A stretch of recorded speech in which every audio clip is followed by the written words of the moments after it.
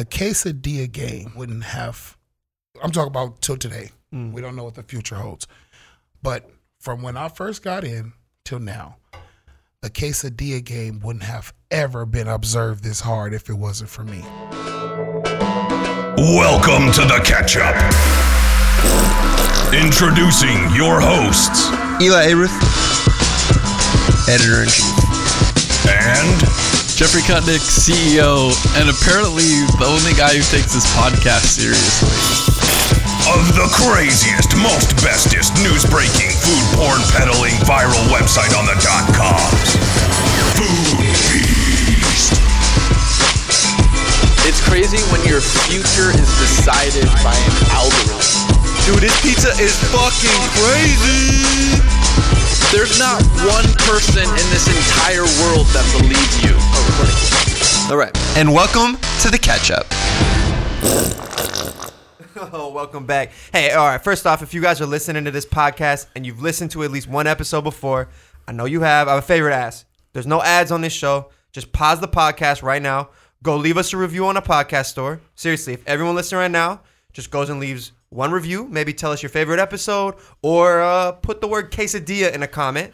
It'll continue to change the game. We'll continue to have these amazing conversations with amazing people. So 1,000 of you guys are listening right now. We love that you give us the opportunity to have these geeky food conversations week to week. So go ahead, pause. I'm going to wait. All right, cool. Good job. Good job. Appreciate you coming back. All right, Jeff, let's get the people what they want. Quesadillas. Okay, I was going to say I never had a quesadilla I didn't like, but I was at this hotel. I'm not going to name the hotel. I ordered a quesadilla up to the room. They throw some mozzarella cheese on there. Fine. Okay, whatever. I'll deal. You know what the dipping sauce they gave me? I want salsa. It's a good thing for quesadilla. Sure. They hit me with marinara. Oh. But so it's still in a tortilla. It was in tortilla. It was tortilla. And it was mozzarella cheese. Tortilla, mozzarella cheese. The other side of tortilla. Was there a meat in it? No. I don't know if they misunderstood or if they put the wrong thing in it. So I looked at the menu again.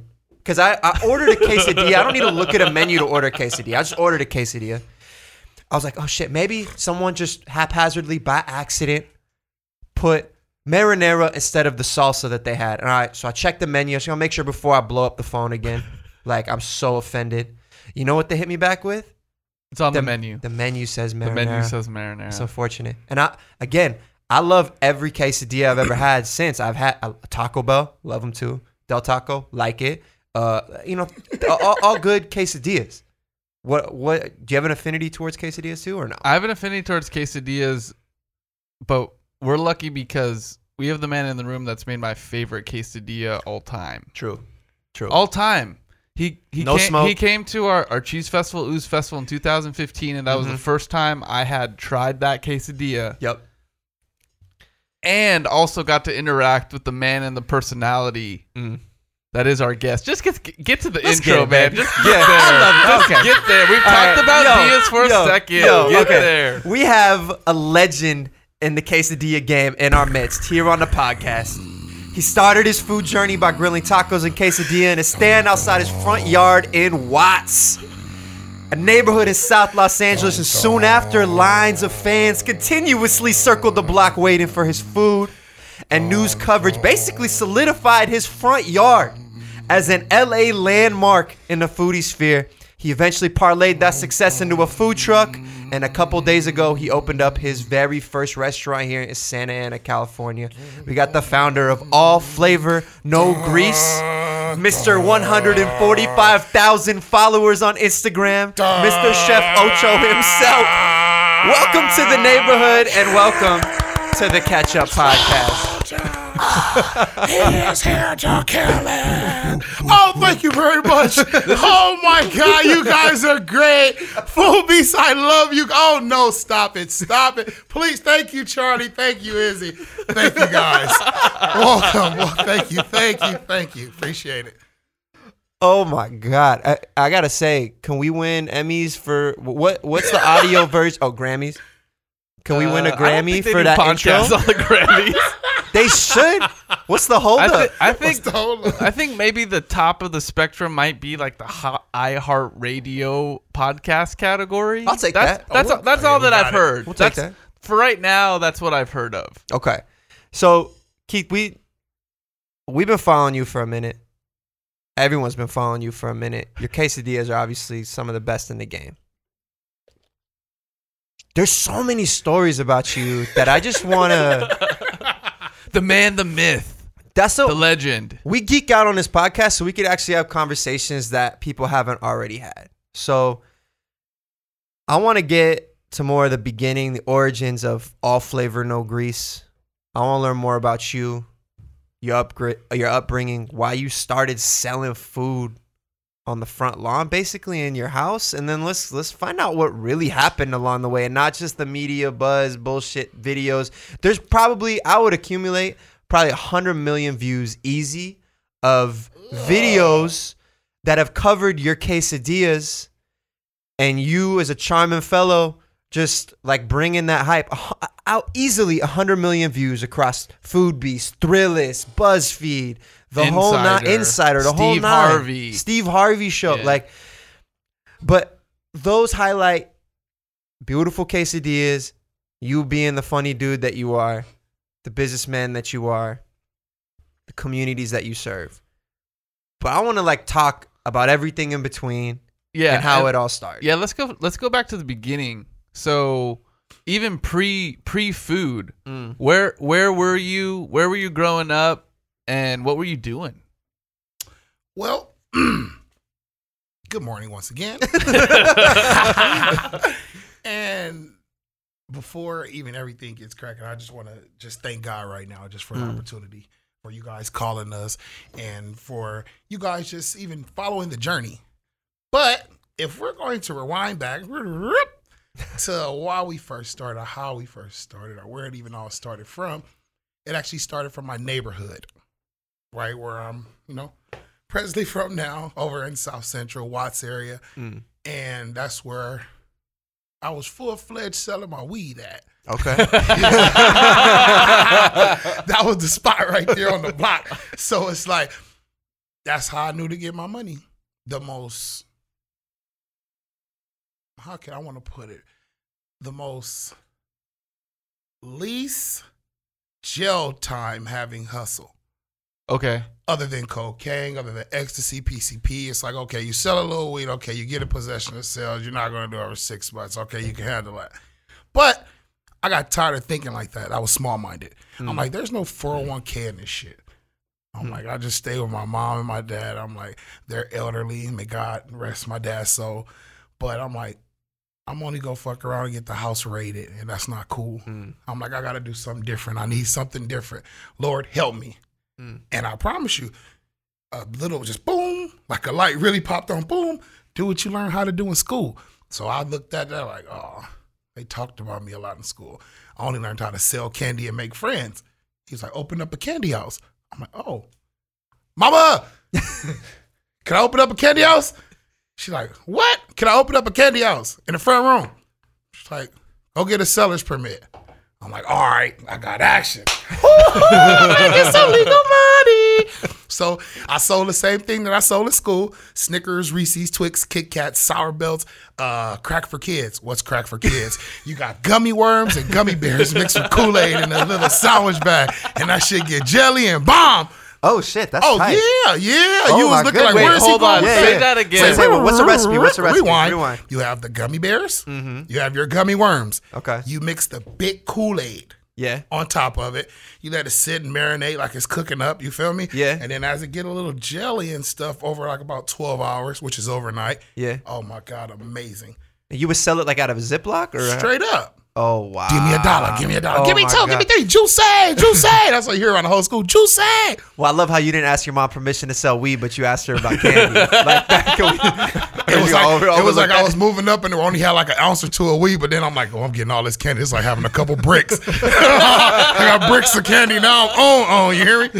So people were walking into your front door. You're using the front room in your house? Like my mom's front room, boom, we have a screen door, and then we have a front porch. And then there's another door that goes outside. So we'll just She didn't like me to have the door open, but I kept the door open to let the people know that we're open. Welcome. Thank you. That makes sense.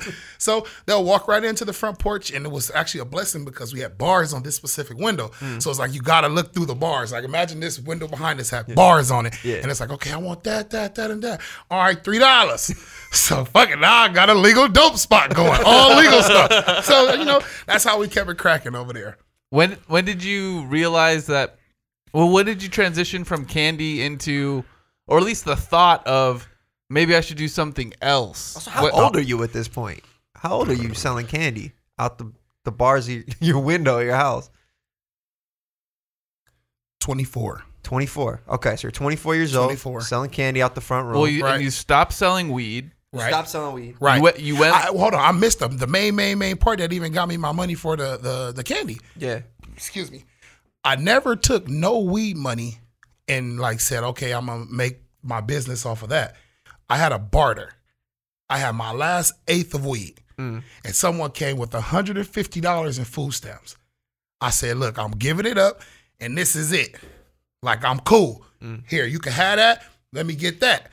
So then that's when I prayed, Lord, what am I going to do with these food stamps? I need something better to do in my life. And that's when the whole candy house thing came. So the $150 from the barter started my business.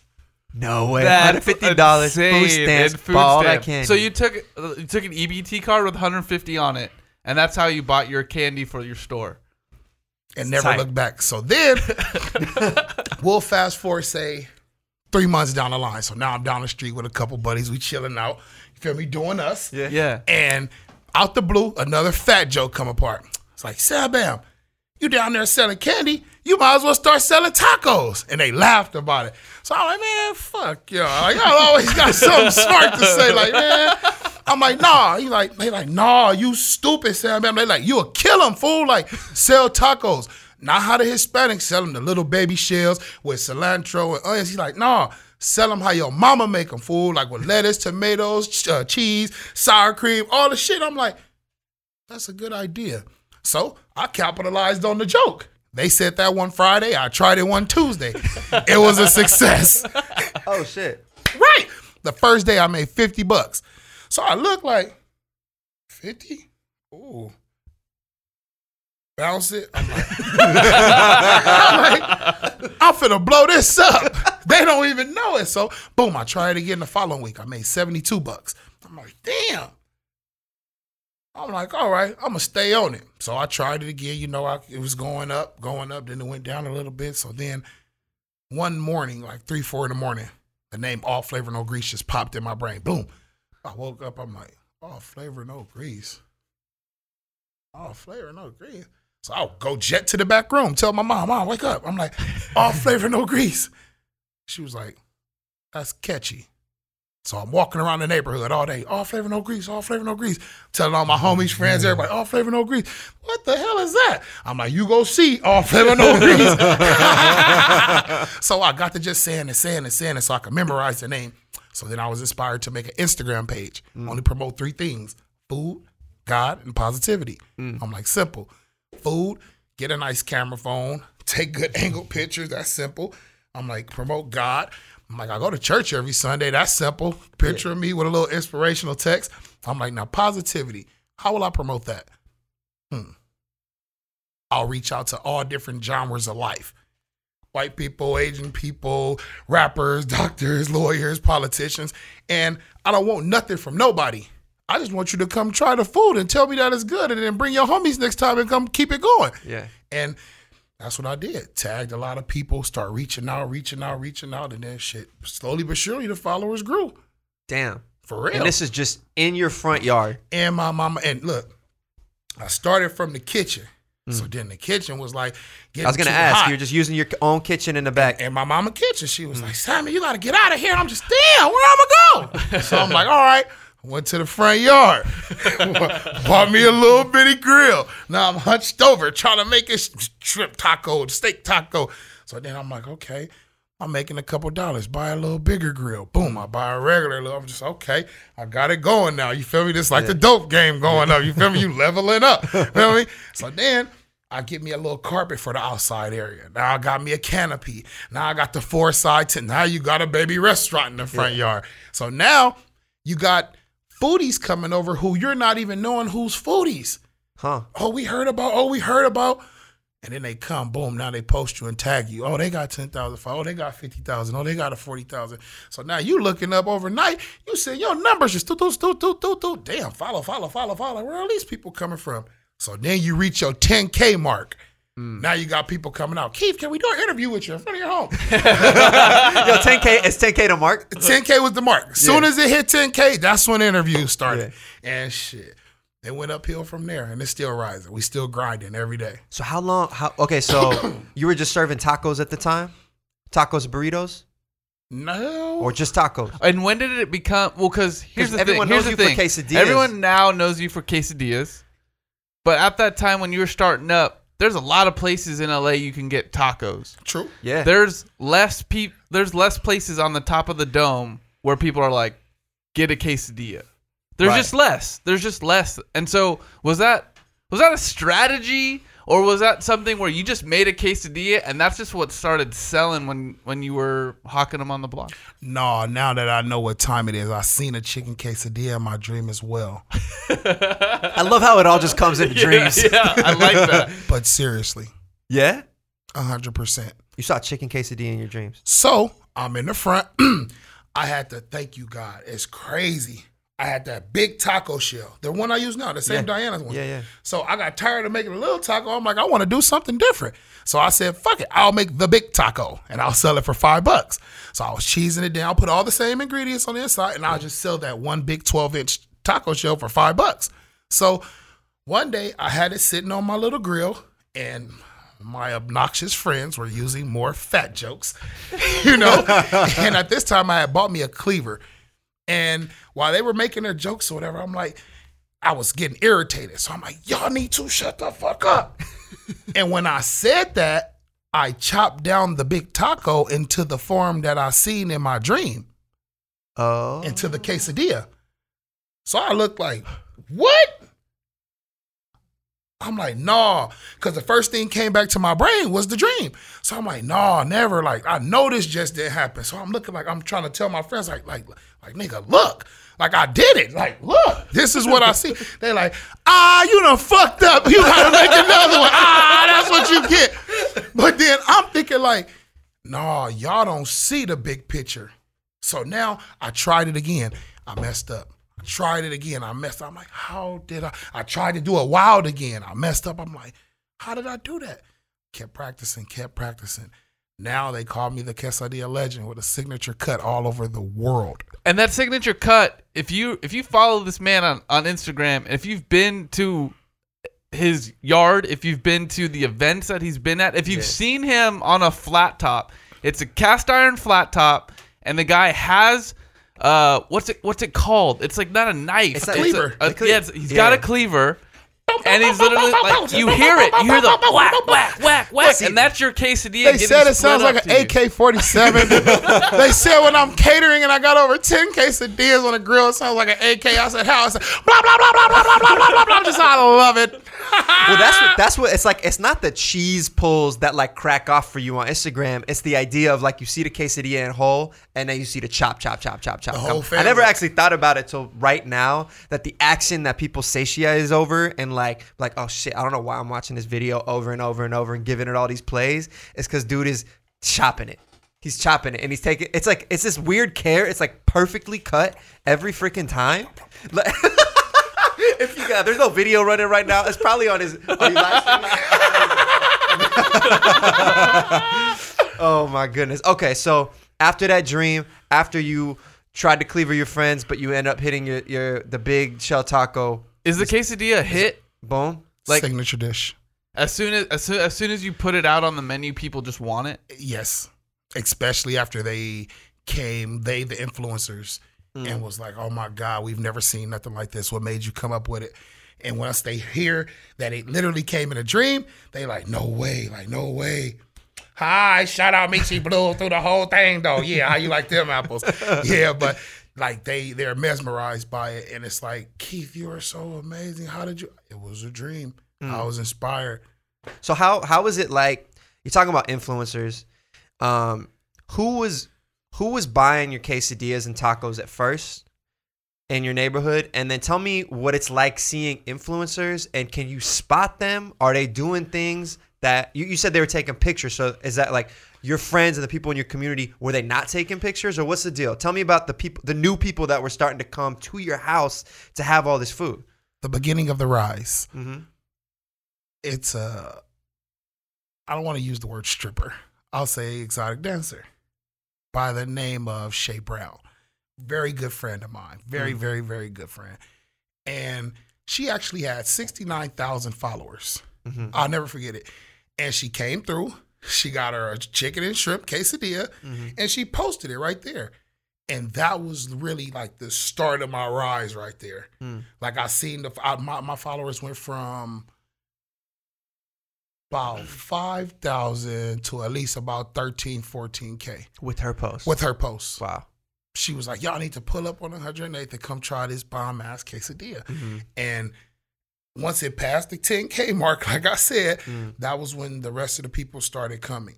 Now, as far as being able to identify them when they come, hell no. You'll never know. You never know. Plain Jane. But this Plain Jane walking up with 450,000. This Plain Jane walking up with 700,000 verified. Right. This Plain Jane walking up with another 70,000 verified. But they like, Keith, what's cracking? You'll never know. But me just being me, I'm hitting them with, oh, what's up, my people? You feel me, my boy, check it out. And the way I embrace them when they come to the Doesn't matter who it is. No, I don't care who it is. It could be your mama's mama. I'm going to embrace them the same way. You know, and it's like they love that part so much because they're like, I don't know this man from a can of paint. I'm right here in the dead smack middle of the hood, and he act like he my cousin. You are my cousin. You hear me? And shit, that's how it be so cool. There's a positivity about you, Keith, and you'll see that if you follow him on Instagram. But I remember that exact feeling when I walked up at his booth at Oozfest. Yeah. Because, I don't know, I was fourth person in line, and this guy, like, dabbed me up like we'd met before. Like, you know, and was just like, you know, asked me what I wanted to order. And the way you would ask me, like, what do you want to eat? I'm at your house. Yeah. Right? And I think that level of personal and hospitality from someone that I had never met before was contagious. Yeah. Because it was just like, of course I want to eat this food because I want to watch this guy cook and I want to sit and talk with him in addition to kick it here. And then, oh shit, this quesadilla is fire. But I also just want to kick it with this guy who's making them. Yeah. And that was, I don't know, there's something about your personality, Keith, that's just so contagious that. Thank you. It's no surprise to me that you're successful when you just walk up and feel that energy. There's an energy you get around people and you're like, that person's doing something. Well, not to cut you off, but that energy that I have, it's a couple of female artists, Mary, and it's a song that they have that says "The God in Me," and that's exactly what it is. You don't have to walk around on the streets being holier than thou with your Bible, you know, pushing your religion or your beliefs. You know, you have to be a Christian, you have to be a Muslim, no, you don't have to. It's the walk that you walk every day, and by you practicing the practices of what you're learning, that's all you do is apply them to life. Then that energy will, you know, come back to you. So, hey, of course, you walk around, don't kill people, don't steal from people, you feel me? Don't sleep with someone else's wife, you feel me? Don't try to act like you're better than. Don't walk around loving on yourself so much like you just got a big-ass head. No, you be cool, you idiot. And when you be cool and kick back and calm and collective, you don't even know that you're sitting up under millionaires and billionaires because they're acting just like you right about now. Opposed to you trying to have a big-ass head, and now you're surrounded by a table full of broke motherfuckers where they ain't having nothing, and everybody just got a gang of ideas. Yeah. Feel me? So it's all in who you are. So I figure you be a nice, cool, peculiar person, Keith. You treat people how you want to be treated, life will treat you great. Yeah. That's what my mom taught me. That's what my church has taught me, and that's why I guess I'm kind of winning right now because I just treat people how I want to be treated. Yeah. That's how, and I want people to come to your booth. For example, Oozfest, the first time I had it a couple years ago. Like, I want people to come to your booth, not just for the quesadilla. Like, come here because you're going to have a smile on your face. Like, because it was our festival. So, like, I want people not just to talk about good food, but, like, the strongest advertising anyone could ever have is emotion.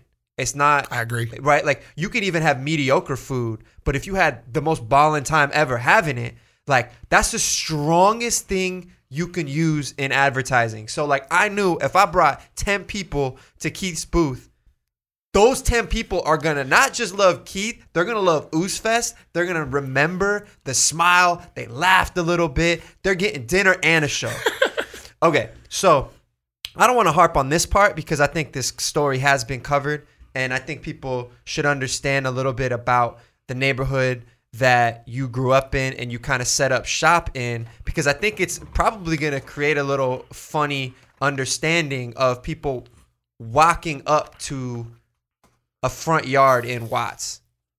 Like, for someone who's never done that, what is Watts? What is the neighborhood you grew up in, and how did that affect the business that you opened? I hope y'all heard that question too. You hear me? Watts. Watts is a city, small city inside of a very large city, Los Angeles. And inside of a very smaller section of South Central Los Angeles. And that's basically the ghetto. Poverty. Throw me the lowest of the low when you talk about Los Angeles. So when you think about Watts, you just don't think positive. I won't say you just automatically think negative. You just don't think positive. So when it comes to rising and making it out of there, the steps that you have to take, the things that you have to go through, it's like it'll thicken up your skin. That's what it will do. I heard fat jokes forever, slander forever, and it's like, it's funny. For the last 2 days, I was just telling somebody this one specific thing. They used to hit me with, your fat ass gonna be dealing with food your whole life. And that was a slander. But I look at it now like, damn, I got a food truck. I got my own restaurant downtown 4th Street. Me, Taco Mel, and Blue Kitchen, we got a surprise coming up next month for the streets. Like, I'm like, I am gonna be messing with food my whole life. Yeah. I'm like, I'm gonna see my first M's off food. So it's like, when you're going through it, that's the struggle from when it first starts, the way you have to endure so much. You don't know what's coming up ahead 20 years later, 15 years later. You don't know. But I think it was my spiritual side that helped me so much growing up, because I knew I couldn't go talk to a lot of people because they really couldn't relate. I'm just like low-key fat little musty kid. So it's like, how can y'all feel my pain? Y'all tight. What I mean tight, y'all got nice clothes. You coming to school smelling good. Fresh this, fresh that, fresh this, fresh that. Nah, for me, hand-me-downs. Feel me? You got to get what you could get, however you could get it. No name brand stuff. None of this. None of this. All this bling, all these Yeezy. No. And that's another thing that keeps me grounded. That makes me remain humble, because I just think back then so fast. I was getting pissed because I couldn't find a picture, and it got me emotional from 10 years ago because I didn't have no confidence or self-esteem 10 years ago to even want to take a picture. So I can't even do a 10-year challenge. Oh, fuck that 10-year challenge, by the way. It's so dumb. But it's so dope because I could look back 10 years ago, 2009, where I didn't know what I was finna do. For real. I didn't know a taco or quesadilla was coming apart nowhere. And then to look now in 2019, oh man, that's a cold 10 years. Cold 10 years. And it happened from right there in Watts. Everything started from right there. That was my roots, right there, 108th and Central. So what point can you take the success and the people that are coming to your house into the next step? How do you get a food truck? Because was that the next, or was there something in between? Yeah, from the front yard, we actually got shut down from an asshole cop who was mad. Oh man, he seen how cracking it was. We got 60 people, 70 people, single file line going down 108th Street, waiting patiently. The whole middle emergency lane of 108th, bumper to bumper, as well as all the parking. And like, you gotta shut this shit down. You gotta get these people out. I'm like, man, they just waited for some food. Go to the projects or something where somebody doing something. Yeah, they yeah, just yeah. want food real quick. Yeah. So they're like, if you don't shut it down, I'm going to shut it down. I'm just, no, you not. So he was the police. He exercised his authority. This gentleman on 108th Street does not have a legitimate kitchen in his front yard, and he's vending food illegally. So that's going to legitimately get me shut down. Yeah. So the health department sent out papers immediately, cease and desist operation, immediately till you come down and talk to us. So boom, I go down there about 2 weeks later. I go holler at him. I'm nervous. At a big ass table like this, scared straight. One African guy, one Hispanic lady. I'm like, oh, I'm going down. I'm like, they finna give me a fine for about $5,000 real quick. Fuck, I don't got down. So the lady see me over here, just steady, just Her foot's tapping. mine. Yours. Couldn't stop. Oh, Just shit. she said, calm down. And then right then I really felt the whole calmness. I calmed down. She said, just tell the story. So I said, all right. I told the story. A to Z what happened. So then the African guy said, you know what, Mr. Garrett? I said, what is that? He said, I was looking to shut you down and give you a fine. He said, if I see one bad review on your Yelp page. So I'm like, fuck. So what? $5,000's coming out of my account in a minute. He said, but I found one review only. Only one bad review and it's good. I said, what? Long lines? That is correct. Your lines are too long. He said, but business is dread for that. So I have to help you get a food truck. And he took me down to the spot where I'm leasing my food trucks from now, AA Catering on Slauson and McKinley, from the same guy they introduced me to, Jesus Pano. And shit, I ain't looked back since then. Damn. Promise you. So, in that way, is it almost the cop that shut you down? Because health wasn't coming after you, right? Nope. Health department was the homies. They was in my corner. They been following me. They was following me, LAPD, 77 station, 108 station. They been knew what's up. Like I said, I was on the same street selling weed. So when they see the transition from weed to food, they like, all right, he ain't doing nothing wrong no more. Let him be. Yeah. It's only for about 4 or 5 hours a day anyway. He say he sold out just that fast. So it's almost a blessing in disguise, right? Because you're nervous in the health department. You think they're going to slam you with a bill for $5,000 of money that you may or may not have. Right. And then on top of that, they're making your introduction to the people you still work with for your truck. 3 years later. That's crazy. So it was actually like you said, a blessing in disguise because I was content with staying in that front yard and God seemed bigger and better for me, as we can all see now. yeah. So it's like I was really cool there, making my little couple dollars You did in the good for a neighborhood. while. I'm straight. What I gotta leave for? Ain't nothing broke. Why you trying to fix it? It got broken because it's way bigger, way more.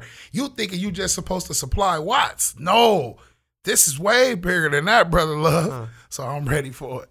Okay, so you get the truck. Thank you to that cop, I guess. Yeah, shout out to the po-pos though, huh? You rarely hear people say that. Shout out to the po-pos. So you get shut down, but now you get a truck.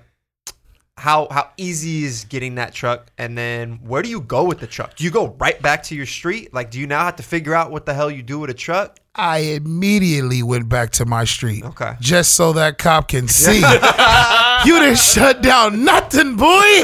And that's on the real. The party must go on. He did that January 2nd. He did that January. Right in the new year?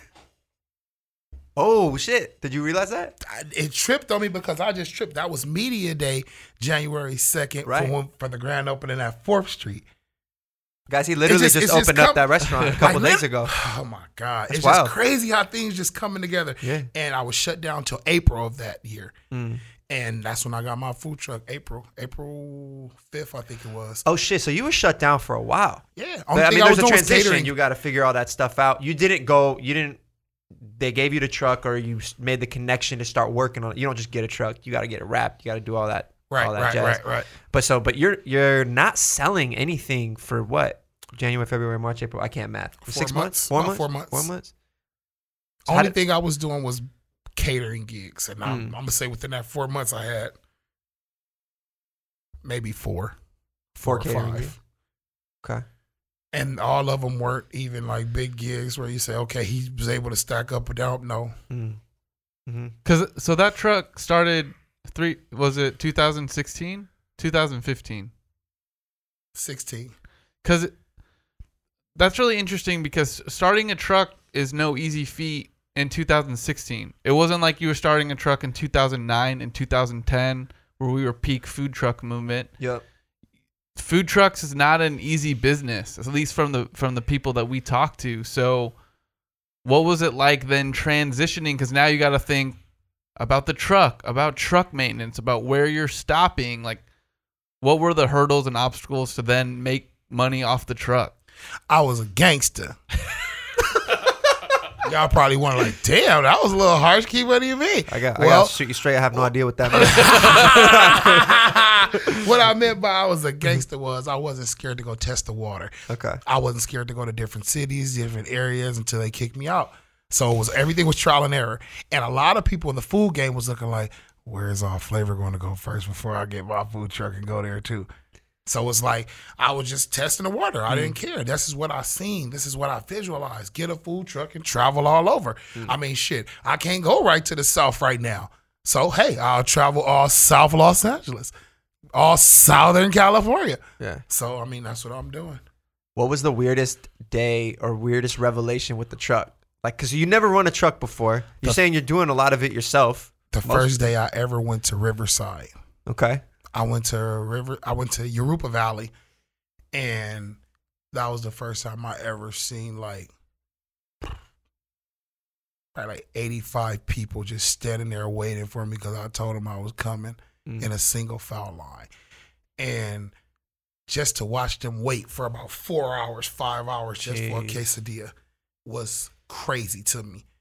And then to backdoor it, that was Inland Empire. Then we go to Antelope Valley in Lancaster. They did damn near the same thing. Damn. So it's right. And that's the only thing you think. You say, damn, because it's like, all right, I got work to do. But then it's like, thank you, Lord, for the business. Let's get to work now. Right. Let's pray as a team. Boom. We know what we need to do. Let's go buzz down. So you post up on Instagram, I'm going to be here, and 85 people showed up. That's insane. What goes through your mind? You're thankful. Are you nervous? You have 85 people. I mean, you were serving that amount at your house, but like, are you nervous? Like, what goes through your mind? I would be terrified as like a restaurant. That's why I don't own a restaurant, because that many people will give me mad anxiety. But if I knew people were waiting 4 hours for a quesadilla after probably driving potentially an hour or two to come get your quesadilla, which I'm sure a lot of people were, like, are you nervous? How do you keep the energy in the line the way you had energy maybe outside of your house in those early days of finding truck stops in Riverside? Bro, I promise you, I think of, what's that? 2 words, game time. Literally. Different mindset.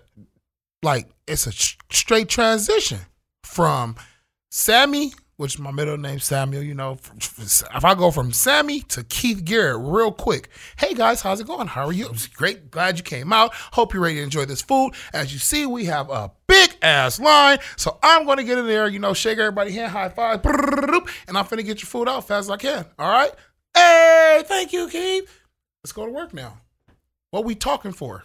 It's business at the end of the day. They get the show through social media. That's the show. Now it's time to take care of business. You say hi, take your pictures, give hugs, high fives, get to work. You mentioned when you did an interview with First We Feast that you want to do 5 trucks in 5 years. You mentioned on Steve Harvey 35 to 40 trucks, right? After being in the food truck game now, you know, for 2 to 3 years, is that something where you still see that as a possibility to expand specifically with food trucks? Because also we're seeing you step into a brick and mortar now too in Santa Ana. I'm just curious: was a food truck the way to get to the next place in your career, or do you see it as I'm going to expand with food trucks in different places now in 2019? Great question. I feel it was a great stepping stone for me. Great. And would I do another food truck? Absolutely, I would. Do I think I want 35, 40 of them? No, I don't. Now, what I will say is I'm starting to learn more about, and I want to continue to learn more about franchising. Mm-hmm. So I'm totally with that. We could put a building anywhere, and let's get some silent checks coming in. I'm with that. That's taking care of business, and that's what I've learned. It's like food trucks, a lot more maintenance.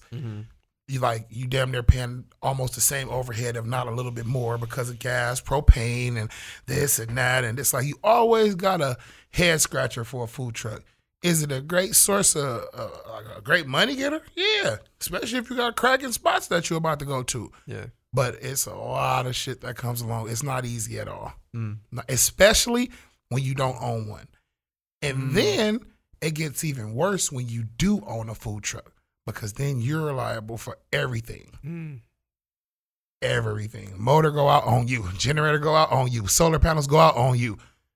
So when you lease it, it's like a double-edged sword. So if you lease it, you can hit someone up about it. Now call the owner. My motor. Yeah. The owner, that's his job now. That's his truck. I'm just leasing it. But now you're paying a high lease where if you own it outright. You're hopefully not paying too much on that month to month. But your motor breaks, that's on you. Now that's about 10, 12 grand out your pocket. Yeah. So it's like I've been learning. I've been learning along the journey, and I only been in the brick and mortar for a week. However, I've been playing in them throughout my career. Did some pop-ups, I think? Yeah, just little different pop-ups. And then just by me having my own now, it kind of just puts me in a different mind state. What did you like about those pop-ups? I don't remember where, forgive me, but like in 2018, you had a pop-up somewhere. What did you like about it that you're like, you know what, 2019, I'm opening up another restaurant. It's in Santa Ana, very far away. For people in California, it's far away. It's an hour or two away from Watts. Yeah. What did you like about it? You're like, you know what, this is what I'm going to do. First off, for the travel, it made me feel like I made it. Like you reached another level of success. You went to another level of life. So it's like for you to have a fan base out this far, it's amazing. So did I think that my first restaurant would be here? No. When the opportunity was presented, did I hop on it? Of course I did. This was the first place that gave me my biggest viral video. My followers jumped from 30 to 90,000 from Food Beast. You feel me? And from the first Ooze Fest. Yeah. When they came out, those pretty young ladies came out and did the videos. I'll never forget that, though. I won't ever forget that. From 30 to 90,000. Come on, bro. You took me over the hump. That's what's up. So it's like I'm so grateful for the communities that accept me for who I am and for the lane that I'm in. Because believe it or not, the stereotype still comes, even till today. They'll walk past, you see a black man making Mexican food, and then the first thing you go think when you see a black man in the kitchen is soul food. So that's the first thing you want to say when you walk past. Oh, I thought this was soul food in here, and then you walk off. So it's like you have to remain with that thick skin no matter what, because it's like it won't ever stop. Will it get better? Yes. But will it stop? Different levels to it, because now they waiting for you to crack. Now they're trying to decipher the two. Are you a black man or are you a nigga? If you're a nigga, you're going to get ignorant, excuse my French, and respond way differently than a black man who's going to think about the situation. Feel me? And you're going to go about it totally different. So I could have took it totally negative when he said, oh my God, I thought you had soul food here, and walked off looking crazy. But no, sir, we don't. We have tacos, burritos, and quesadillas. Thanks for stopping by. Have an excellent day. That separates the two right there. So it's like I don't mind hearing certain stuff like that, because I done heard way worse comments and jokes and slanders than that. Right. So it's about separating the two. We had a podcast last week with Jed, who's the owner of the Loop Churros, and we had a pretty crazy conversation about he's a Filipino American making churros, which at least in Los Angeles leans more Hispanic, Latino, Chicano. And the flack that he gets on social media when there's a video of him and his employees and they're Asian and they're making churros. Is that something, as a black man making quesadillas, Is that something that you've experienced a lot too, and people maybe misunderstanding your food and what you're doing just because of race? And is that something that you've had to overcome? 100%. And it used to take a toll on me. It used to get me discouraged. Feel me? It saddened me. But I looked at it one way at the end of the day. I said, are they signing your check? I said, no. So then I said, what other thing? I said, oh, well. Fat middle finger. Yeah, that was a fat middle finger. A fat one, like, and I'm like, all right, so go continue to get your money. Bro, they talked about Jesus. They crucified the man for wanting to do right. They're going to talk about you till you die. So what? Go get your money. That's what I do every day. When you had to grow, well, did you want to stick on this at all? I mean, I just think that's cool because the idea of first of all, the word authenticity is like so ugly right now. Overrated. It is overrated because like the idea is tacos is something you grew up with. Like you didn't pick it out of thin air. It was, I mean, it came out of a dream, but like but your mom had cooked it for you. You're not touting, hey, come through for the most authentic Mexican tacos in the world. You're coming through I love him. You're coming through for Keith Garrett's all flavor, no grease quesadillas the way my mom did it. And he's not saying his mom was making authentic quesadillas. He's just making dope ass food. There's an environment, there's a brand, and that's what he was selling. And I would be afraid and remiss if we didn't have a world where your quesadillas exist and your brand of humor, your brand of positivity exists, the way that I would be remiss if we didn't have Jed from the Loops Churros and their creativity. This just came to me. And it's crazy. That's how I know it's divine. The quesadilla game wouldn't have, I'm talking about till today. We don't know what the future holds. But from when I first got in till now, the quesadilla game wouldn't have ever been observed this hard if it wasn't for me. I think you're right. That's fair. And especially the over-the-top form of a quesadilla. Because all growing up, the quesadillas that I experienced, right, the ones that your mom made, the ones that in college you made for yourself, right? You threw some shredded cheese. If you're lucky, you had a protein. It was something pretty thin, pretty flimsy, and while delicious, when you experience a Keith quesadilla, bro, that shit is girthy. It's wet. It like has tons of sauce, crazy amounts of cheese. You know, it's a quesadilla that I never experienced. And so, would I rather have someone, no matter the race, innovate? Heck yeah, I would. And that's the message of our last podcast too. Like, whoever you are, make whatever you want. Just don't label it things that it's not. And I've never heard my man Keith over here say, yo, come get these Mexican quesadillas that I slang. No, come get the quesadillas that I make because they're amazing. Mm-hmm. You guys are just so great. Like, I never heard nobody really like just feel me. Y'all felt me. Y'all feel me. It never was to ever step on nobody's toes. That's just like my boy Johnny. Who's Johnny? Howlin' Rays. Okay. Okay. Thank you. Yeah. He got collard greens in there. He got fried chicken. You think of collard greens and fried chicken and think who made it? No one's crucifying him. Come on now. And he got it rolling downtown in Chinatown. Cracking over 2-hour waits every single day. Thank God I know him. I'm calling in. Johnny, I'm coming. Hey, Keith, what's going on? What do you need? I'm coming. I don't know. Just give me 2 chicken sandwiches, please, on the fly. Very mild. Because that shit is hot, that Nashville chicken. Oh, my God. Man, don't worry about it, man. Give me about 30 minutes. Hey, guys, all flavor, no grease is coming through in a minute. Yeah! You love it. You love it. I love Johnny. But like I said, am I stereotyping him for making fried chicken quarters? For selling chicken strips? Hell no. You over there eating, Johnny. I'm your man. I'm coming to party and eat with you too, buddy. It was so great. We just did Complex Con. Yeah. And it was epic. Big event. Yeah. It was 3 spots, cracking. It was about 20 food vendors, maybe even 30 of them.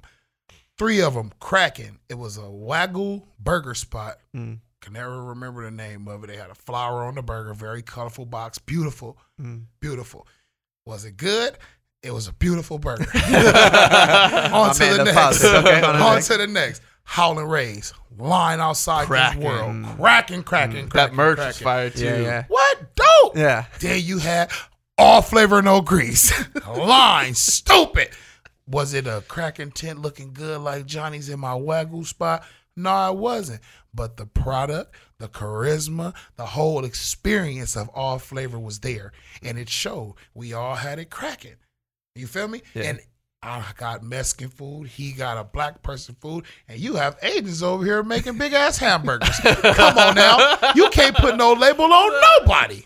For real. And everybody's eating. Everybody eats.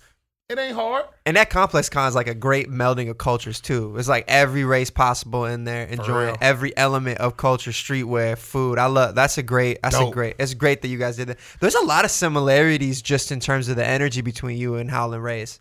Like, I see it. Like, you go in there the way that you walk up to wherever you're serving food. Now you do it at 4th Street Market. You get the dab that Jeff's talking about. You get just the energy. And then you go to Howlin' Rays, same shit. You waited 2 hours, but then once you're inside, every last person is like, excited to see you. Yeah. What do you want? Oh my God. Thank you for waiting. Here's some extra mashed potatoes. Here's some extra mac and cheese. We got you. Like, what's your name? They want to know your name so they can shout it out. And everyone like, oh my God, he ordered 4 sandwiches. Amazing. Please come back. We love you. Blah, blah. Like, there's a lot of similarities in that energy. And it's all coming out of these like one unique spots. Like, Howlin' Rays didn't like go beyond their means and do really like, no, this is a cracking spot. We're going to own this for a while. It's really cool. That's really crazy cool. because I agree, because the amount, I'm trying to think of the times where when we cover spots, people are super thankful, and we've been very gracious to get a lot of appreciation over the years. But what I felt when Keith came up to me not knowing who I wasn't wearing a Food Beast shirt. I wasn't going, yo, Keith, what's up? I'm Food Beast, to like try to like to make the relationship from scratch. He just was being nice to a customer. Yeah. And in the same way, when we were at Howlin' filming and there's 8 guys on the line yelling, we got Food Beast in the house, like, there's just like this palpable positive energy that, again, I totally agree that both concepts just, I don't think I've felt that way any other time. It's one of those things that like makes In-N-Out magical, that like people forget, yo, if you just treat people good, it doesn't cost you that much more to just treat someone good.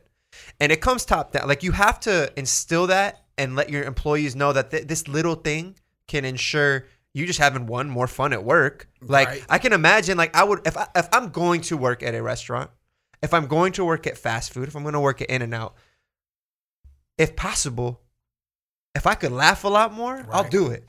The paycheck is the same. In-N-Out's cracking. Holy cow, I might quit Food Beast. It's $175,000 a year to be a manager, bro. Oh my God. Like, for real. But Howlin' Rays, it feels like, and there's something in the water, something in the owners and the founders, Keith, it's oozing out of them. It makes the 2-hour wait palatable. It makes the food has to be good out the other end. But it makes the food better. Sure. Right. Because when you got endorphins in your brain that's like, man, I fucking love to be here. Just remember the last restaurant you were in that you liked the ambiance. Makes the food better because you're fucking stoked to be there. And I think in the same way, if you're interacting with someone like Keith, you're interacting with someone that's giving you positivity when they don't have to and when you don't expect it. It is a brighter part of your day, let alone that quesadilla is fire too. But I think it makes it even a little bit better when you're smiling while you're eating. Yeah, I'm saying things tick. Like, if we're gonna, there's a lot of people that also like either own restaurants or are in PR marketing around restaurants that listen to this podcast. So some of the things are just really simple that we take for granted. Like, it doesn't matter how cracking your Instagram is. Right. I know a shit ton of restaurants with cracking Instagrams with no one at the fucking counter. Like, it's all about little things like customer service and people. Right. And like customer service isn't being able to give a refund if something isn't proper. Like Correct. that should be a given. It's upon ordering, making people feel welcome Right. with the smile. Correct. The best like rehab is the prehab. Like before, you want to understand like, there's just restaurants that, imagine going to a restaurant paying like $50 for a dish and being berated about it. Like Right. that's why like fine dining needs to have a certain level of customer service, because you're also paying a heavy ticket for it. So Like, are you giving me a look because I'm ordering something off of your goddamn menu? like, let me live a little bit. Like, because I didn't pronounce it right? Teach me. like I'm out of my element already paying this I'm amount of here money. trying to Right, be a but you wanna customer. look at me crazy. Yeah. But you're going to, like, look at me like, so I'll never come again? No matter how good the food is, if Yeah. you treat me like shit just because I don't know, Yeah. like, educate me. That's why like steakhouses in Philly can get away with it, because like they're kind of mean. You ever order like, yo, can I get a cheesesteak? I think, do I say whiz? Do I say without whiz? And they're like, get to the fucking back of the line. It's okay because the cheesesteak is $6. Like it's okay. Like I'm not going out of pocket. It's kind of part of the culture. But like, dude, to go to like pretentious places, even like pretentious fast casual places that want to charge you like $13, $14, $15 for a burger, but you can potentially order it wrong. Person standing taking your orders kind of pissed off, or like wishes they weren't at this job and wishes they were working the Supreme store, being pissed over there. Like all that shit adds up. Like it doesn't matter how cracking your Instagram is or how good your PR team. If people come to your restaurant and they're not happy, Or feel like shit, the worst case, they're not going to come coming back. It's crazy because I can remember back, me and my girlfriend had went to Mastro's for, was it my birthday or hers? And we went to the one in Palm Springs. And when we walked in, we're fit for the occasion. We both, we're dressed up, happy. And when I tripped, I said, damn, baby, they ain't came and gave us no bread, only dropped the water down. It's already been like 45 minutes. But we're watching people literally right around us get served, get their orders taken, and it's not, the spot isn't even jumping like that. So I'm like, I asked the guy, I'm like, excuse me, sir, we haven't had a server come over and say anything to us. He just, okay, they'll be over. I said, oh, okay, that's cool. That's cool. Guy right up and left. Straight up. And it was so weak to say that we literally were the only African Americans in there. And I'm like, damn, this would happen. Like, well, so just coincidental. Yeah. In Palm Springs at a fine dining 5-star, feel me? Steakhouse. Yeah. And then we get treated like that too. I'm like, that's weak. Yeah, So it's just like you said, it's all in how you feel when you go get your food. yeah. Because like you said, it could cost a bank. But if you feel good paying that bank, you going to go back. Like, that was the best $85 quesadilla I ever had. Seriously. You've gotten tons of coverage and built an IG following seemingly because of your food and because of your personality. We talk to a lot of business owners on this pod. The amount of hats they have to wear in their own company, from leader, trainer, media personality, Chef. the guy who posts on social, the actual chef. In a small organization like yours, how many hats are you wearing right now? Oh, shit. A lot, right? Yeah. Yeah. Yeah. It's like, because then you think, it's like, yeah, you have assistants with your social media and your marketing now, excuse me. Yeah, you have assistants with your food truck. You feel me? Yeah, you have assistants with the restaurant right here. But when you look at it all in all, your assistants and everybody that's helping is going to come back and answer to who, or come back and depend on who. It's not the engine. Like, you're right. It's like your back is against the wall at the end of the day about everything. Like, okay, you could come with a great idea and then you got 5 great ideas. But then once you get to that point to like, okay, we're still at the problem. But now it's, what are we going to do, Keith? Right. And that's where the pressure comes, because I haven't went to school for it. Everything has been on trial and error. Everything that I've been learning has been trial and error. And it's cool, but as you elevate, it's certain things that you don't know that you really don't want to make that mistake. Yeah. Well, I'm curious. So what's unique to see as a fan of yours and of your restaurant is this year is the first time where I could see your truck moving. I know there's a location for your truck. At the same time, your restaurant's open. So I feel like that might be the first time where you gotta understand how you can be in two places at once. And you're saying you can go to restaurant school, business school, culinary school. You got to figure that out. How do you bring that energy in both? I saw one day you're like, yo, we're shut down for training. That's what we're doing today. How is it right now trying to be in two places at once?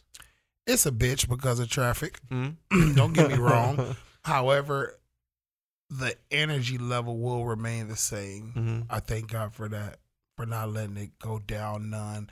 And one is because I'm still enthused by it all. I'm still happy. I'm still ambitious about it. I'm still excited.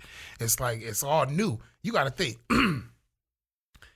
where I am today, right now, all started from a joke.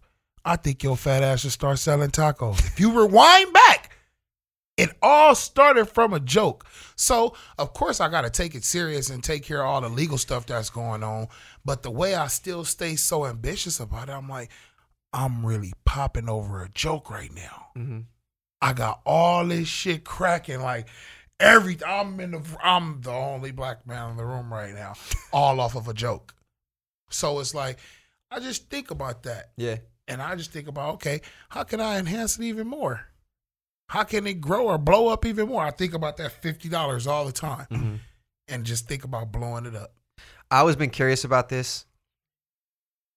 When you were peak cracking at your in front of your house, serving your tacos and quesadillas, and then you were peak cracking on the truck, which one makes more money margin wise? Like, where's the profit? Like, because I think people at home, the easy thing to say is like, you know what? Of course, truck makes more money. Of course. But of course, the brick and mortar is going to make more money because people just see it as steps, right? They'll see like, okay, it's front clout. yard, truck, brick and mortar. You have views.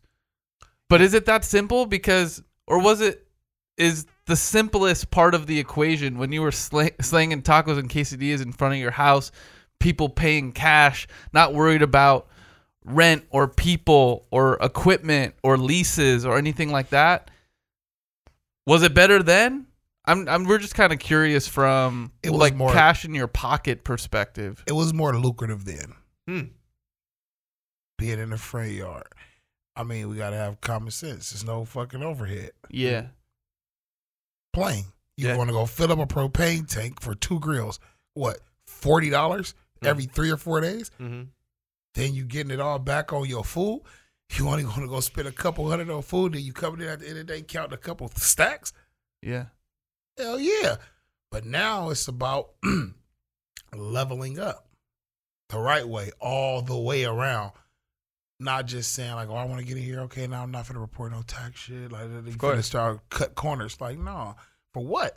If you see something is working, go with the work. Like, for real, because it's obviously it's for the economy. You got food, dummy. You won't ever fall off. You keep it good and you keep good customer service. You straight for life. It's going to keep going. So from the front yard to the food truck to the restaurant, I feel the people are looking at it as the proper steps taken. I'm looking at it as the proper steps taken. It's helping me cherish every step, and it don't feel like nothing's being handed to me. Like nothing came easy. It's like, okay, you was in the front yard for so long. I had you in the food truck for so long. You played around and tampered around in restaurants. Now I feel you're ready for your own. So probably the next one, there'll probably be another strip mall somewhere else in another city or county. We don't know yet. But the space, I love the being in one spot. That's what's going to get you cracking. By you not being a foot race. Of course, the foot race be fun. It'd be cool when you go to different cities and then they come up, show out, like I said, 75, 85 people single. That's cool. But like my boy Taco Mel, he's straight. He been in that same spot right there on Crenshaw.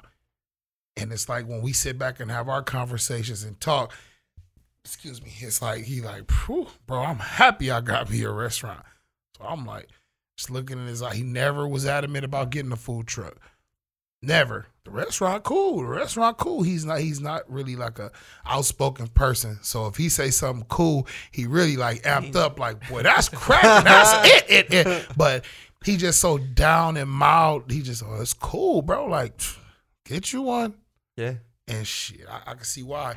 Guaranteed 6-7 days a week, you know right where the person gonna be. Mm-hmm. All you gotta do is Google that location from all over the world. It ain't like you trying to find the food truck. Yeah. Like I said, it was fun in the beginning, the whole foot race, like I'm a big Pokemon or something. But right now, like the truck is closed today. My manager's sick. He just went to the hospital. I'm gonna go check on him as soon as I leave here. You feel me? So the truck shut down for the day. However, where can you pull up and still get some AFNG? The 4th Street Market. Bop! Right now. Until when? 9 o'clock. What time it open? 11 a.m. Can't beat it. Can't beat it. Keith, in your opinion, we know the dreams are big and we know that even more stuff is coming. But have you, as of today in 2019, have you made it? Is every day like you've made it no matter what happens tomorrow? Or are there things that you have to make sure happens in your lifetime? That's crazy to think of that. And I won't ever say I made it. Ever. I don't think I will. And the reason why is my boy Edwin, Chef E-Dub, owner Grill Fresh. He has a saying that I think we should all apply to our lives in here, every one of us. And that's get better every day. Simple. And as long as you can critique yourself and be able to accept constructive criticism, you can't help but get better every day. Why wouldn't you want to? Why would you want to feel like you're perfect? Why would you want to feel like you can't improve in no area? I listen to everybody. I shut up quick just to hear what you got to say. Rather you going to make yourself look like a fool or you finna help me. I'll listen quick. But something so small can be so beneficial to life. Just before I came over here today, one of the new employees down there, she was saying, I forgot what it was, but I know that my response to her was, it was something about her brother. She was saying, like, no matter what, if a girl or something say to my brother, he called me, I'm going to go da-da-da-da-da. And I just thought about it like, that is how they used to be. Reckless and crazy, just ready to retaliate, right? But I said, trip this. I said, the next time you want to go react to a situation, just think about two things. Think about what you have to do and think about what you obligate yourself to do. And then apply that to your future. Like as far as the outcome, what'll happen. And trust me, you'll start making a lot more wiser decisions just based on that. Just based on how you gonna have control over your own freedom from your actions. And she said, you know what? She like, damn. She like, that was deep. I said, you just think about it. You gonna put yourself in a situation, gonna put yourself in jail real quick for something you ain't got nothing to do with. And he's still gonna end up messing with her. Opposed to you being like, that's your business, brother love. You deal with it. You go be back with her. I'm gone. For real, for real. This is day one at your store? This was just 30 minutes ago, 40, however. Like Restaurant just opened. Right before I came in there, she was like, you just don't know, Keith. That just helped me so much. She said, like, for real, for real. She's like, I never, ever looked at it like that. I said, because you always looking at it as defend. How about you just defend yourself? You was born by yourself, right? Mm-hmm. And I'm more than likely sure you're going to die that same way. So, Keith, because you're because you're from Watts, can you help me understand why a McDonald's can exist in Watts but local can't? Because you did business in Watts. You now have a truck that goes across Los Angeles, and now opening in Santa Ana. Local's Roy's restaurant. My for those dog. at home. Shout out Roy. Yeah, and I love all of Roy's restaurants. Roy. And he was doing a very admirable thing, right? That purpose of that restaurant to be able to provide cost affordable but somewhat better for you food, and really it's like serve the neighborhood and serve the community. And for whatever reason, they chose to focus on catering or closing to consumers as we know it. And I'm just curious about what you know of Watts and the block and what the future for Watts is from a food perspective, in your opinion. Could All Flavor open up in that same building that Local closed in? Hell yeah. Them the homies right there. That's right there smack in the Jordan Projects, Grape Streets. Them the homies. We can for sure open up right there. Get it cracking with all kind of specials. $1 tacos, the little ones every day. Guarantee. Have them rolling. Use a smaller burrito shell. $6 burritos. Have it cracking instantly. Put nachos. That's easy. Now, you got pros and cons to that. Roy Choi. Asian guy. Watts community. Great idea, but not from over there. Mm-hmm. So at the end of the day, it's like, okay, Asian guy came to the hood with a great idea to win. So, yeah, you got to win with the people that's in the city with you in that neighborhood as well. So, you know, he brought him along to help the business grow. He did his part right. It's the people who didn't take advantage of the opportunity and took for granted the opportunity that Roy offered to the city. Explain that. Yeah, who's that? I won't say any specific names, but I'll say that when you leave people in position, you want to leave people in position 100% that you just trust. Will you be able to find it off the rip? No, you won't. But you'll be able to fill people out. But when you start to see things that's not right, and you know it's not right and has the potential to get worse, you get it out fast. That's like you see a bad apple in there and you just want to let it sit there because you see it still got some good redness to it. No, get the shit out. You're talking about like employees at the restaurant, managers, assistant managers, whatever it may be. Correct. And that's so funny because it may not be funny at all, but Roy knows how to open up restaurants. Like he's at 5+ food trucks. Kogi's incredible. A-Frame. He opened up an amazing restaurant on the strip in Las Vegas, one of the biggest, delicious, best friend, great restaurant. Go check it out. But can't figure out management in the place. Is it because he didn't understand the community? He didn't understand who he was hiring? He didn't what? Without naming names, obviously, we're not trying to out employees or whatever, but like, what could have been done different? Or was it doomed from the start? Or yeah, because to survive in Watts as a food concept, does it have to be Keith? Someone from the block understands the block, knows the people, understands the people. Yeah, bring that education there. But like, why do we not rip McDonald's? How come McDonald's can flourish? Because McDonald's is a Fortune 500 company. So they can afford not to flourish. They can afford to be there, and they probably flourish. You can take L's and not even be tripping. Mm-hmm. You got to think. McDonald's finna make damn near 10 bands a day with their eyes closed. 10,000 a day. Mm-hmm. 10 times 7 is 70. Mm-hmm. You got 4 weeks in a month. That's over $100K a month. Yeah. That's a slow month, too, I would slow imagine. month. Yeah. We're talking about in South Central. Slow month. Now, let's transition over to locals, where they probably weren't even making 10% of those numbers a day. Just speaking out top of the dead. Yeah. And then you got to think, when business is not running efficiently, You feel me? How long do you expect that to last? So you saying, I don't know anything about locals numbers or how many people went there. I know, Jeff, you went a couple times. Mm-hmm. Do you think, just from the outside, you don't have no stake in local, did you see like the amount of people going there or talking about it kind of drop off? And do you think that's correlated because just Roy's for that area, he's from the outside? I think that Roy needed another dish on his menu or 3.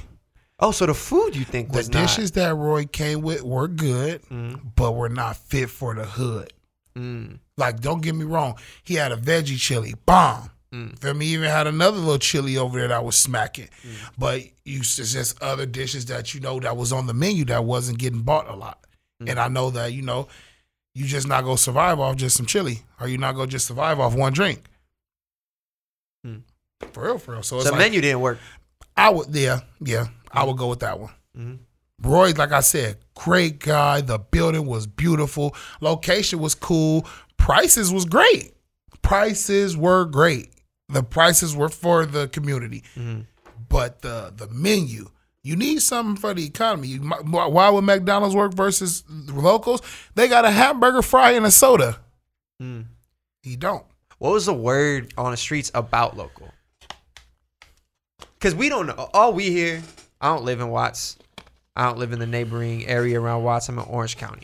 All I hear is what, like, Eater writes about it. Or what these publications write. It opened. It closed. That's what we hear. And for me, I'm like, oh, it sounds admirable. I like Roy Choi's restaurants. It's probably good. But what do people, like, across the street say about it after trying once? I know you got your ear to that. Like, it was good. It was cool. That's all you get. It was good. It was cool. Like, they had a not as good as McDonald's to them, because now you got to understand, like, that's what it's not. But you can't really compare and contrast. Sure. Because you'll say you'll think of food in Watts. First thing you gonna say when you think of food in Watts is either Watts Coffee House, local ale, or all flavor, no grease. Period. Then you go compare the 3 foods. You got Watts Coffee House that's only open from like 6 to 2, which means that's breakfast and brunch. Feel me? Then you got all flavor. He be on the Ocho maybe at 12 o'clock, but his ass gone everywhere. Yeah, he started right there in the front yard, full fire. Yeah. Feel me? But it's like he ain't even always there. Then you got locals all of a sudden new. Feel me? Asian guy come open up right there smack in the middle of Watts. Right across the street from the projects. Oh, he hard. He got heart. Let's go try it out. It's like you don't know what the food is till you really get there. You just really tripping off the story. You got an Asian guy just opened up in a dead smack middle of Watts. Oh, he hard for that. He got to have heart. Let's go see what the food do. So then when you go in there, you see the whole staff is from the housing project and community over there. You like, shit, let's go support and let's go see. You got to think, Roy had got, I think he had got approved to hire, 28 people for his store, 27, 28 people. And he was actually smart. He hired everybody from the projects, gave everybody an opportunity to, you feel me, first jobs and everything. He was excellent for that. He even went to some of the opposing projects where the hoods don't really get along, just to, give an opportunity. Say you guys could come together, you could unify here and get some money together. Feel me?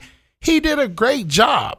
Great job. He's a great person. But like I said, that menu, I just don't think it fit for the hood, what they're looking for.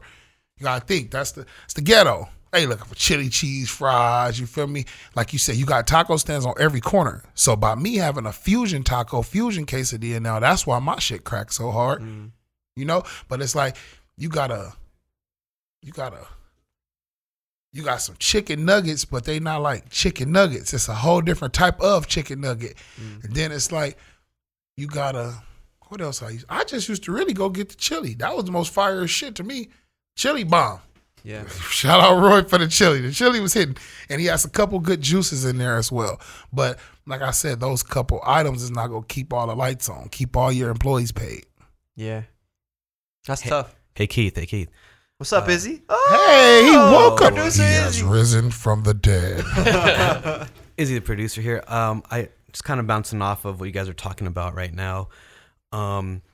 There's also Hawkins House of Burgers out in Watts. Shout out Hawkins. We had you. They had local.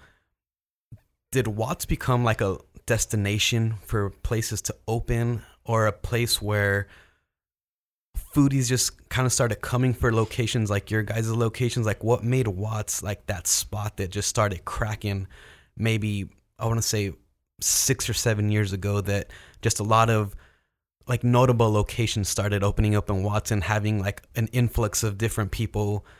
Even on TV shows, people were going down, TV shows from Travel Channel going down to Hawkins House.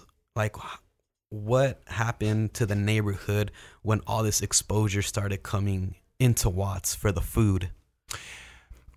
Great question. I actually think that, I hate to say it like this, but I actually think that I brought the whole... You brought the spotlight? I think so. Because a lot of people weren't confident to push their businesses like how I came on the scene, if that makes any sense. Hawkins been around since I was a baby. Been around. Been had bomb food. Couldn't really go over there because that's the red team and I stay over there on the blue team. You feel me? So that's Bloods and Crips, FYI. He looked directly at me. He looked a little lost real quick. We talk about Tron? Right? But it was like, once I came on the market and then I start basically just being me, that was when you seen everybody start being them. That's when, like, you know, everybody's businesses start really cracking again. You got to think, everybody was on the scene already, but everybody wasn't pushing them like that. What's funny is that, going back to when you mentioned the 10K mark on Instagram, once you get 10K followers, it almost felt like, oh, it's safe for the newscasters to come out to your spot. Correct. It's safe for the influencer down the street. Like, oh, we're not going to like some dude's house. We're going to a place with 10,000 followers. It's like you instantly turned into an Instagram sensation. Yeah. Instantly. And like, I could see that because now if you hear about, what's the spot you're talking about? The coffee house? Hawkins House of Burgers. Hawkins House of Burgers. Like, you're saying that's just been a state. That's been there for a minute. And like, but it's cool to check it out because we came down to see Keith. Or like, yo, another spot like a couple blocks away, they're cracking on Instagram. This place is Instagram safe. Like, I actually think that's a thing. That's a cosign of like, when I look at a new restaurant, someone's like, yo, go check this out. I look at it and be like, oh, I shouldn't think this way. But it's the way a lot of us do. It's a lot of way we consume. Is I'm gonna see if it's rep properly. Cracking. Yeah. See if it's cracking first. I'm gonna see the kind of people in line. I'm gonna see the way the food's taking pictures of the neighbor. That's frankly just how a lot of people consume stuff, and probably why you had such a good snowball effect with your concept. It's just like those early people taking a chance on it. And then you were the island, because who else was promoting food on 108? No, who else was promoting food period in Watts like that? And see, it was people promoting food. Don't get me wrong, saying come to their spots and everything, but they were promoting 9 times out of 10 a brand that probably wasn't even theirs. They've been hired or they're partnered up. It's never like nobody solely that was like with it until I came and like make it like, okay, it's really cool to be yourself and believe in you and push you guys. And it's like, now you see it everywhere in the world now. And it used to irk me. It made me mad at first. Like, damn, they just trying to be copycats. But now I just look at it like, I just look at it like, shit, you trendsetting.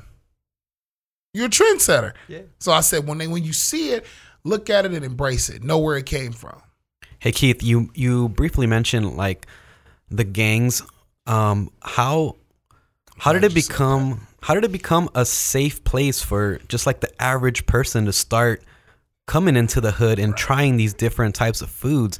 Because I feel like the idea of going to Watts just wasn't that before. Like, people weren't, you weren't having like white Asians like, okay, I'm gonna just stroll into 108th and go grab a quesadilla. How is that culture? How is that right now? Like, how are people being able to not be scared to walk into Watts? I'm glad he just said that, because that's what I was thinking about while I was just talking. Like, how could I get right back into that part, that specific part right there? And how it happened is because of the first impression that I put out that got exposure. One of my favorite lines is, you can never get a second first impression. So When I came on the scene with my arms open and said, I love everybody. There's no color line, no blood, no crip, wherever you from, you could come over, come get food. It don't matter. Just don't come over here tripping. And you can come in peace and you can leave in peace. We're not tripping about the opposing gang who we've been rivals with for over 20 years. I know I grew up with y'all. I know y'all don't like some of the homies, but I know y'all really fuck with me personally. And if it's going to take for us to have 2 hood meetings for us to have a truce, then we'll do that.